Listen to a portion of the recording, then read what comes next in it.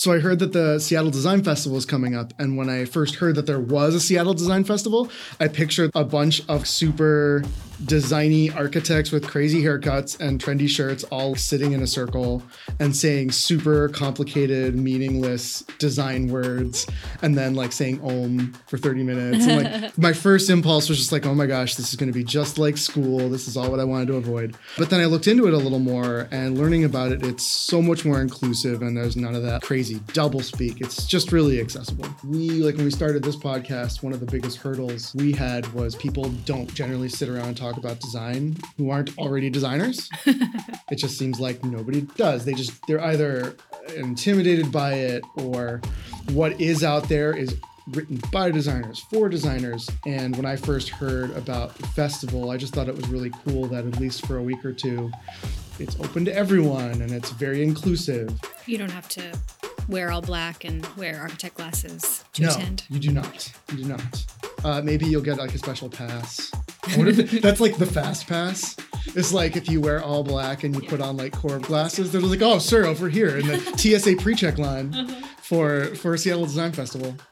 And say things like meta-exegetic. Mm-hmm. And that's something that's very cool about the way that the Seattle Design Festival is. It's really, really inclusive. And no translation really appreciate that. Yes. The 9th annual Seattle Design Festival, featuring over 100 events and installations, will be held August 16th through 25th. The festival kicks off with the opening party at JW Architects in the International District, Friday, August 16th. The festival ends with the block party in a new location, Lake Union Park, August 24th and 25th. The full schedule can be found at designinpublic.org. Fear of living offline. This is spring 2018. More than half of teens wanted to see if they were receiving likes and comments, and more than a third wanted to see if their friends were getting together without them. Generation has been guided by social media and digital technology their entire lives. As a result, they routinely fret about how digital lives and identities impact their relationships with others IRL. Fear of living offline. That is horrifying. Oh man, I should just never Google things. 16 clever FOMO marketing examples to boost your sales. Marketing to millennials just got a whole lot easier. That's what I'm reading right Says now. Not millennials. Says not millennials. Says some old person. Says money hungry. Yeah, says money hungry baby boomers looking to cash in. This is Charles. And this is Rachel. From BNV Radio, this is Design Goggles. Something I hear often is how through technology, we are connected to each other more than ever. Through our phones and social media, it seems like we can keep tabs on anyone, anywhere. Yet at the same time, a bunch of research shows that people are socializing less than ever before, either with family or friends, and especially among today's college students. In Seattle, a city known for its challenging social scene, the social freeze, if you will, might be even more noticeable. One way in which technology has actually fostered community is through organized events, and there are more than ever in cities today. It seems like there's a special meetup group for any interest, yet with so many events to choose from, many of us might click interested and then stay home to binge Netflix anyway. We have access to more gatherings than ever before, yet statistics show that we aren't actually attending. Has social media and technology really helped us to be more socially connected? Or is community, at least the in-person kind, a thing of the past? What does it mean for the design of the community spaces of the future? Better yet, will there be community spaces in the future? To help us answer that question and more, we're excited to have with us Jordan Lyon, community engagement producer at The Evergrey, a digital news publication here in Seattle. Jordan, thanks for making time to sit and chat with us. Oh, thank you for having me. Are you native Seattleite? I think you are. More or less. Born less? and raised Tacoma. And so that questionable city down south, which the aroma is getting better day by day. And sadly enough... of Tacoma. Exactly. And sadly enough, in 2019, it's getting cool, hip, and happening. That's actually what I was about to ask you. I've been reading this, that the art scene is a thing, a big thing. And Tacoma is kind of like in the back of my mind is like, oh, maybe because there's a train line that Amtrak is working on for quick commuting. And like, that is a real option now. Oh, yeah. When the light rail connects down there, it's going to be a whole different environment with a whole South Puget Sound connected. Well, obviously not quite Olympia, but I think what's happened quite a bit is this displacement of creatives from Seattle down there. It's cheaper to open a restaurant if you're a chef, cheaper as a cocktail lover or kind of a heady bartender to make really unique drinks and do that in a setting that people still have money down there. And then you look at displacement of the ability to afford a house. Yeah. And moving down there for all of that. And there's some great artist programs, art neighborhoods. 6th Ave is hip and happening. Pacific Avenues has such a history there. And then University of Washington Tacoma coming in has really changed what downtown is. Are people afraid of the Brooklynization of Tacoma, or are people welcoming it down there? Brooklynization, I've never heard that. I don't know. I think in general, they are terrified. It's going to be, if you own a house, you're happy. You're going to watch the value go up. Right. But for the most part, you're going to see a lot of changes happen rapidly. Look at what Seattle's dealing with right now. Just when I was walking down this street, someone was getting very mad because a homeless guy asked for money. And he was saying, this neighborhood wasn't like this 15 years ago. Geez. And so how long until a neighborhood like Proctor, which is just adorable down in Tacoma, ends up having the same issues? And so once industry starts moving down there, because they realize that the university, a great opportunity for employment, affordable housing, schools are great. So it's a great place to bring people to work there. You're going to start to see a lot of changes. And I think that a lot of it comes good, a lot of it comes bad. But yeah, that's Tacoma. I'm definitely planning a couple trips down there to do some prospecting. Well, I will give you some questionable spots. Oh, please do. Please do. Prospecting. Absolutely. Just gonna go down there and look for ore. I don't know. What do prospectors do? Do you know McMinimans just opened a huge thing down there? Oh no, I didn't know that. Did they? Oh yeah, and it's like this old building that they've turned into multiple restaurants. And it's like right in the heart of downtown. Wow. And so even as a That'll do local, well. obviously they want people to come and spending money in the hotels and everything. Right. Even as a local, you are getting down there and you're experiencing going to one place and just going from bar to bar. You can bring a drink there, and it's supposed to be pretty cool. Those started in Oregon, right? Yes, I believe so. There's another one in Washington, kind of more west or east. Yeah, I don't know. They're all over the place in Oregon. And yeah, it's fun. It's very experiential, right? Yes, it's You a don't great have to drive gathering. around. You're gonna sleep there. Yep. Go to a movie there. Go to 3 or 4 different bars there. So you work for the Evergrey now. I do. And you have a lot of background in community engagement. Mm-hmm. And one of the things that I find really interesting about the Evergrey is that even though it's a publication, it's very, very active. It's not passive. The Evergrey doesn't just put content out there. They sponsor events of all different kinds, and they foster conversation. A lot of that engagement is done online. It's a digital publication. Yep. And one of the reasons I thought you would be a good guest for this particular subject is there's sort of this irony about online engagement in that you have this biggest menu ever of events you can attend, and the nature of the online engagement almost encourages you not to. It encourages you to click you're interested in said event, and then makes it very, very easy for you to not go. And you have a ton of experience starting events and getting people to come through Facebook and Meetup and the Evergrey site. What are some of the challenges that you've faced in putting events together in that way? It's funny, as you're talking about, the first thing that comes to my mind is this idea that technology really pushes convenience and safety. It's the convenience of everything from working from home or ordering my groceries now or swiping behind a screen instead of asking someone out, or sending a message there, or whatever it is. And so that safety and that convenience ends up building inside. So some of those moments of vulnerable growth that we naturally have by interacting with other humans is happening less. And so you say people are not going to as many events because they're like, oh, this looks fun and everything, but I'm going to have to put pants on for this. Yeah. You know? Bummer. Yes. There goes me trying to get into whatever HBO is sharing these days or whatever, you know, it's that shift there. So I would say overall that I think there is such a deep challenge with how people are trying to come out. And it is what it is, with human nature being what it is. But with the tools available, I think people care more about who they're doing things with than what they're doing. And so I think it's a struggle for people to feel comfortable in situations where they don't know people. And so as you're promoting events, people will sign up for maybe a lecture more, something that's interesting for them, or a movie potentially, unless it's something that's drinking, and that might be a whole nother rabbit hole. I think in general, it's just tough to get people out and about. And then once you get people kind of going and building relationships with people at these experiences, things start taking over where they want to go back. They want to go hang out with people more. But until that happens, it's a deep challenge for getting people to take that next step using an online tool. One of the rules that Meetup says the best way to get people to use your platform more and come out to events is keep it specific. So it's kind of like you're a niche, and then keep it consistent. And so it's not like this is for movie lovers, and then we're going to have it on the 5th this month and then the 7th next month. It's saying, okay, let's have it on the 2nd Tuesday. We're just for people that love 80s movies, and that's it. And you get the same people coming, and that starts to build a sense of consistency, a reputation, and then that following where you start to get critical mass. And then you've got enough people enjoying it. I was like, oh yeah, this is great. And you can start sharing back pictures, and then you can obviously get some FOMO going on. And FOMO is actually probably one of the strongest motivators of anything online. And so that might be be a little trick in the meetup world to start to get people out and enjoying your events.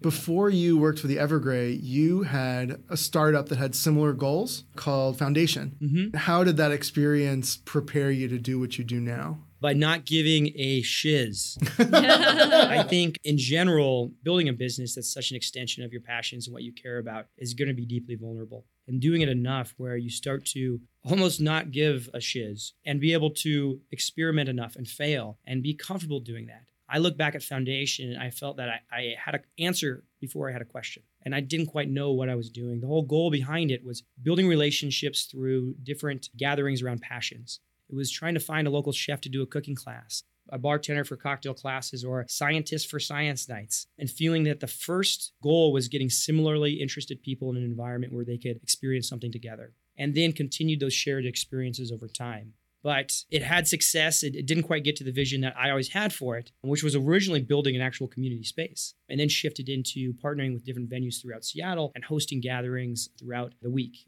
And so while it never quite got there, it set me up for a deep understanding of how gatherings can facilitate connection. And I only found that through trial and error.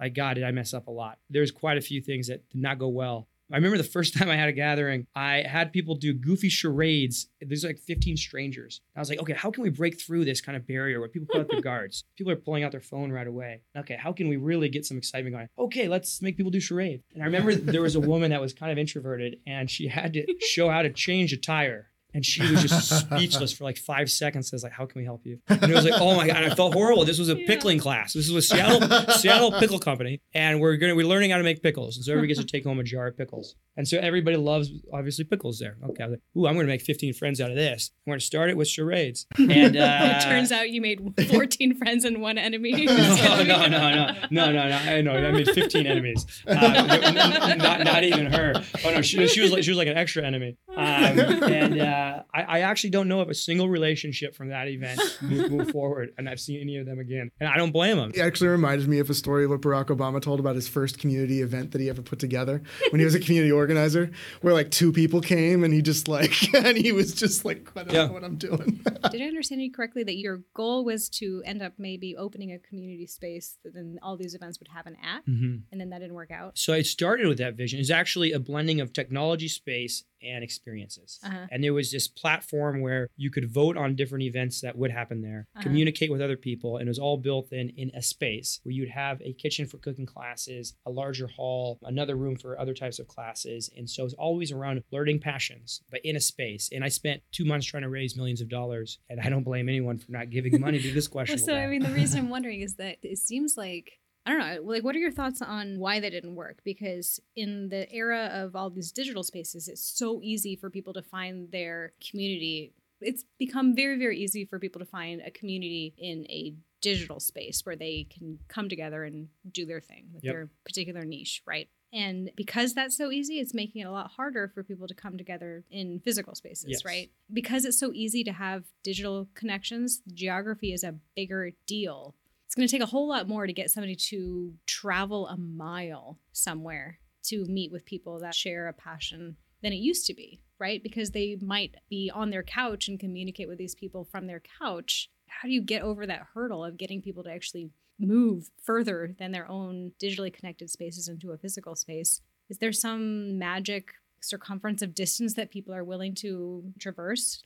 That probably does change based on how easy public transportation and means and methods of getting there. Yeah. What have you found? I traveled 2,500 miles last week to see my closest friends. And that is something that I did just because we'd get together once a year. And the I will value travel was anywhere. Really high. Exactly. And so I think right now, it's funny, I keep seeing the word FOMO here. And it's like creating that expectation where it's that you are missing out and it's important for you to be here.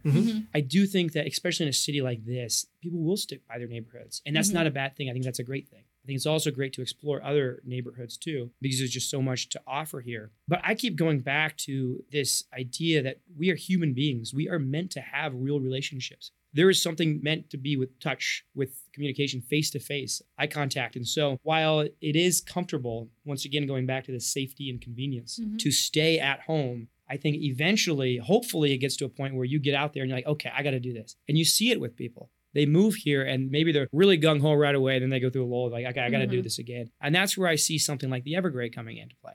imagine a video of a great cocktail class. Like, okay, this looks fun. Look what's going on there. I'm going to go do this now. And so the storytelling aspect that utilizes digital platforms to then build that momentum that gets someone out in real life. And then from there moving forward, it's relationship development. Yeah. And so if I look back at another reason it failed, foundation and what I was building was I wasn't quite ready where I wanted to be yet. And every step along the way has been me learning to get those skills to be a little bit better. But I want to host a gathering like it would be someone going home and they feel welcomed right away. There are those things that can do that.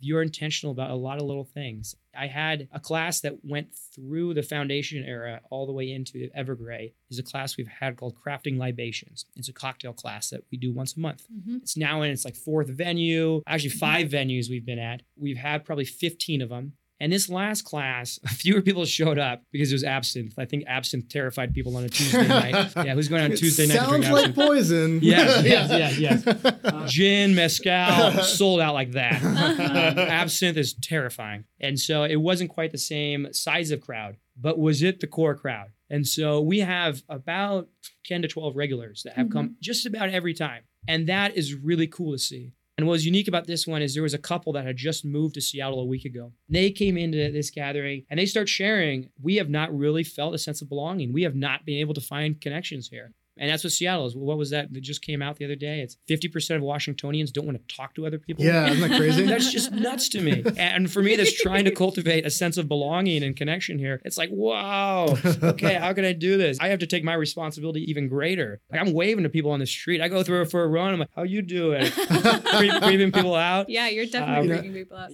So we're talking about FOMO, right? But what about fear of engagement? Mm-hmm. Oh, you're talking about FOLO, fear of living offline? Have you heard of that one? No. I just well, we can talk about that later, but I just mean fear of engaging with people, like an FEA. We're just going to make up all the acronyms tonight. I feel like a lot of what you're saying is that once people get over the inertia, then you're good. Like you start to form those connections. You are maybe reminded or finding it for the first time that you like human engagement in person. But then from there, you're good. One of the interesting things you were onto was that you saw the value in a dedicated community space. Mm-hmm. Yes. And that the space can be a draw because a space isn't a person. It isn't scary. If there's a space like an easy one is like Benaroya Hall. If I know somebody's going to be at Benaroya Hall, it makes me much more likely to go out and see that thing because I love that space. And so whoever's playing there, I'm like, oh man, that's just an extra reason. But does that have to do with a pre-vetting of that space? Or you're like, okay, so whoever's going to be there had to pass some sort of A little bit. But another example would be the Grey Pants space. Even just photos of that space, though, drew me to go there in the first place and drew me to return again and again. Even if I wasn't half interested in the subject, I'd be like, oh, but yeah, I always love hanging out there. And that's not scary because the space can't make me feel uncomfortable. Quite the opposite. And from the beginning, you were looking for funding to build that dedicated space that would draw people in. And I saw you did an event recently at... Oh, you're going to have to help me with the name. It was a co-working space. We talked about it before. Makers or The Collective? The Collective, yes. So, yes. Which was a space designed for that purpose. Yes. And so I guess the beginning question of this whole line of questioning is, do you think that space is more enticing regardless of what the subject is per event? Absolutely. When I was even earlier talking about how I have gotten better at hosting gatherings and helping build that culture of community there, and that sense of like welcoming someone in my own house, a space can do that even stronger often. Like we connect with spaces deeply. Think of like walking through your school, like your elementary school, you're like, whoa, this takes me to a place. And it's not just a nostalgia. It can be such intelligently designed where it can evoke feelings, and feelings of comfort and safety and connection can happen there. And so you think about the spaces that are around where that space, when you walk in there, it does have a certain feel to it. And I have to watch what I say, babe, because I actually want to say nice things and because I love the space. But also a little bit, the first time I went in there, it felt a little bit like a fancy hotel lobby a little bit too. And so I always envisioned Foundation a little bit less on the cool side and a little bit on the homier side. Like a living room, residential side. Exactly. And so you think about the community spaces that are being built today, and large apartment complexes are failing miserably at them. They've got a whole floor of amenities planned, and there's a pool table and a ping pong room, a bar area. We once did a cocktail class in one of those rooms in one of the nice brand new apartment complexes down in South Lake Union. And we asked everyone who came, it sold out like that. Everyone in the apartment complex, like, hey, meet your neighbors. This is going to be great. And they come out and they actually had never used the space. It was designed to look great and maybe sell like, ooh, I'm going to imagine this, but nobody actually uses it. And so it didn't quite create that. But now you look at places like We Live that's about to open up in Seattle. And they have the perspective and also the money to build data-driven, user-centric experience designs where they are going to build those spaces right, probably by trial and error, but they will get there. You basically have a cubby hole for your room, have an open space where you get to share it with great people, and that potentially has the ability to build a deep sense of belonging, and that might be cool. What I'm thinking about is maybe chicken and egg with community spaces and community. So we think about that a lot. Like, what can you do to a space? What about a space makes it so that it would foster community, right? My mind keeps going to things that seem kind of gross, like what makes bacteria grow? Like, is it warm and comfortable? Like, the conditions have to be appropriate. Yeah. How do you make that happen? I used to make an analogy that on a beach where the waves come in and out and only specific organisms can live in that zone, that third places or community spaces are like that zone. Yes. It has to be this particular exact little set of conditions. You know, for instance, I met you. I was at an Evergrey event at Optimism. Optimism, yes. Which I feel like as a space, and I'm a fan of that space, but there are pros and cons, both equal to having a community event there. So I'd be interested to hear what your take on a space like that, which is a large, tall ceiling, 30-foot ceilings. It's a brewery, long share tables, loud, lots of space. Is what keeps you coming back to a space. Like, if you think of successful community spaces, is the reason that people keep going back to those because literally of the architecture of the space? Or is it because there is a community? Like, if you know that if you attend this event, maybe you're feeling questionable. Like, I don't know, am I going to like these people? Am I really interested in this topic? Maybe I want to try a new thing. You're probably more likely to attend it if it's in a space where you think there might be other people. There's maybe an existing community. People you maybe already know, or you feel comfortable in this space. You feeling comfortable there is huge. So you're reducing the friction to attending an event and stepping out into an area that might scare you a little or something. It's interesting because it's a combination of both. It is the people and the sense of community and the power of a space. But I think you're right when there are gatherings hosted in a restaurant I've been to versus a brand new restaurant. And there also is realized that subset of people that would be like, I want to go to the new restaurant because I want to go check that out. So that's a whole nother added element. But for the most part, when we are searching for that comfort feeling, that safety, that belonging, having a setting that we already feel comfort in. What'd you find, by the way? What is it? It's ecotone. Ecotone. So it's the region of transition between two biological communities. So a tidal zone. Tide pool, yes, because a lot of animals sometimes get trapped in that as the tide goes out, right? But so things like estuaries, edges of forests, anywhere where you have two habitats that meet each other that are different, that area is so rich because you have the crossing of paths between people that usually live in this habitat, animals, people and animals, same thing. I like this rabbit hole you're going and so when you come together, there is actually this much richer zone where a lot of interesting things happen. There you go. Explosion of diversity. You've just got so many unique things that were perfect in their element. And that's why they evolved that way. That then hits this, and it's just like this building of a beautiful mountain. Let's say. And because it's a transitional zone, the organisms that live in those zones have to be a little bit more adaptive because things change a whole lot more in those zones than they do when you're in the separate zones.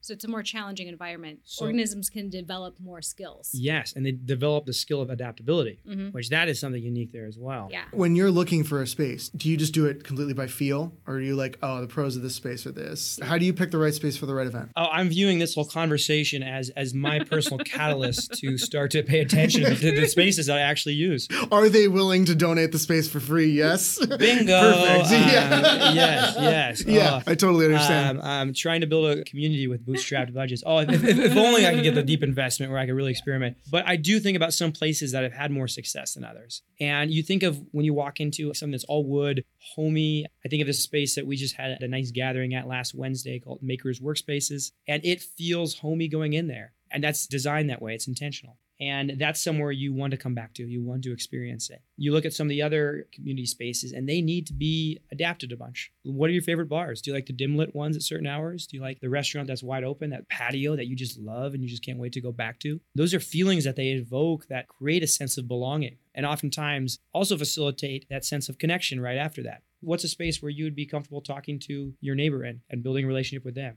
Is it cozied up to the bar? That was my time in Tacoma, basically. Cozied up to the bar, making friends. What was just that? barely on their property. Yeah, that's right. Yeah, right One there. foot in yours. On the driveway apron. I'm kidding. Right where you want to be safe and comfortable. What spaces have made for the most successful events you've had so far? This one I just mentioned, Maker's Workspace, where we had this transformative event where first part was a panel discussion that then transformed into a dinner. And so you had 50 neighbors come together and break bread around an issue, and it went amazing. And it was a really cool, big enough space, but still homey enough where you could have this kind of transformational evening. So that was great. An amazing cocktail class place was Brimmer and Heel Tap. Brimmer and Heel Tap's great. Yeah. It's cozy enough right there in that front room where we could lead a class, make one long table, and it felt like a sense of community right there. That was really great.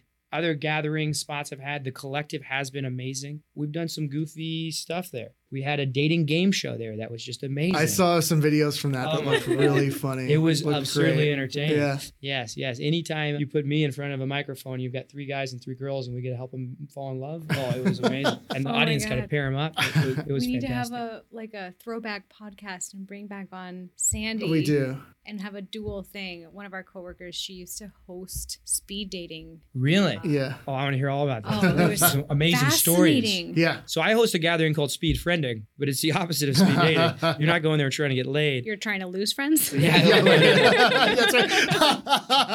That's just you go with 10 of your friends to winnow it down to like 6. Yeah, you're like, I don't have time for all of you. I need to narrow That's it down. Funny. Wow. Talk about all the difficult things you can't say. Talk about the most Seattle line ever. I've only got room in my life for 5 people. Okay, and I know 15. But I wish I only knew 5, but I know 15. I feel like you discovered a niche market. Yes, no question. There is this. I feel like this is a great business idea. I was pitching a foundation for the first time over a year ago. It was a small entrepreneurial support group called 1 Million Cups, and they're fantastic. And once I shared it, one guy stood up and he's like, I only have room for 12 people in my life. Or something. And then he actually pulls out a stat and he's like, don't human beings only have the ability to know X amount of people? Oh, wow. And I was like, okay. And then now 50% of Washingtonians don't want to even talk to their neighbors. And so that's where we live. They all just already know 12 people. Yeah.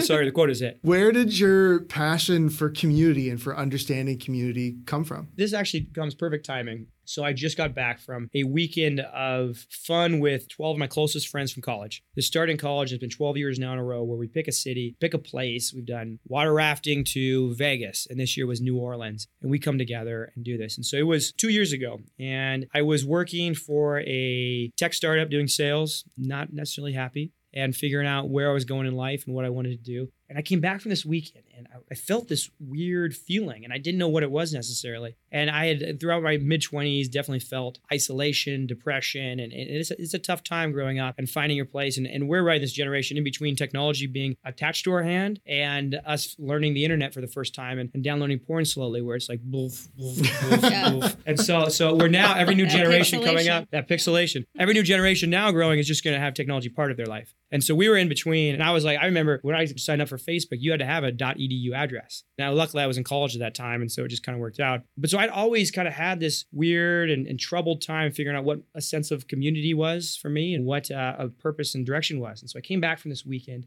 and I was like, what is this feeling of loss? And it was the first time I really could put a recognition to that sense of belonging. And I was like, with these men that I'd grown and changed with and had so many different experiences with, I felt a deep sense of love and belonging. I was like, why is this not here in my life? Like, what did I do wrong? And then it's just like, oh my God, past college, how do you make friends? Mostly at work. And at work half the time, you're going out drinking or something, or have your past friends that kind of introduce you around. And then I just started looking from an anthropological kind of sense of what social systems used to be around that aren't anymore. You look at religion. Religion, besides being kind of crazy in my opinion, and that's another rabbit hole, help people find a real sense of belonging. Right. Power of rituals. That's the interesting connection that people dismiss religion so easily. Yeah. And the community that came built in to society is missing. And it's been replaced by technology. But technology, frankly, is doing a not good job of making communities. It's making these like false, shallow communities that lead nowhere. It's like, oh, you found this community of like 1,000 people that like the exact same thing you do, so you all read the same articles online. I don't think that's and that's necessarily it. That's true. the depth of that community. That might be the depth of some of those communities. But I really do think that there are communities that exist online in digital spaces that are incredibly important to people.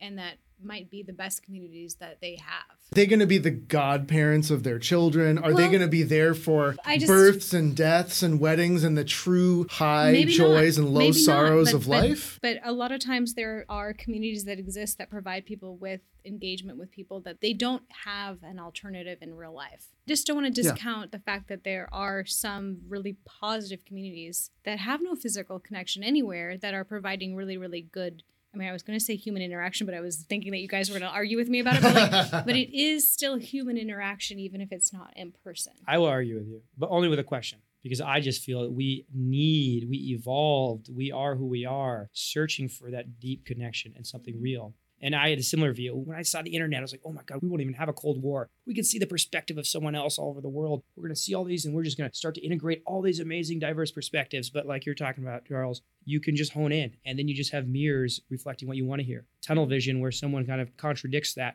leads to you challenging who I am. Oh my God, what's going on? That's fearful. And so my question is like, what is one of those communities online that is healthy that maybe we could look at and say, this is something to be replicated? This is someone doing it right. Or how could we maybe even look at that and say, let's take it to the next level and let's also have that and relationships in real life. Mm-hmm. Yeah, I think you're hitting the nail on the head. And I don't mean that digital interaction is better. Human interaction is probably always better for most people, even people that aren't very comfortable with human interaction.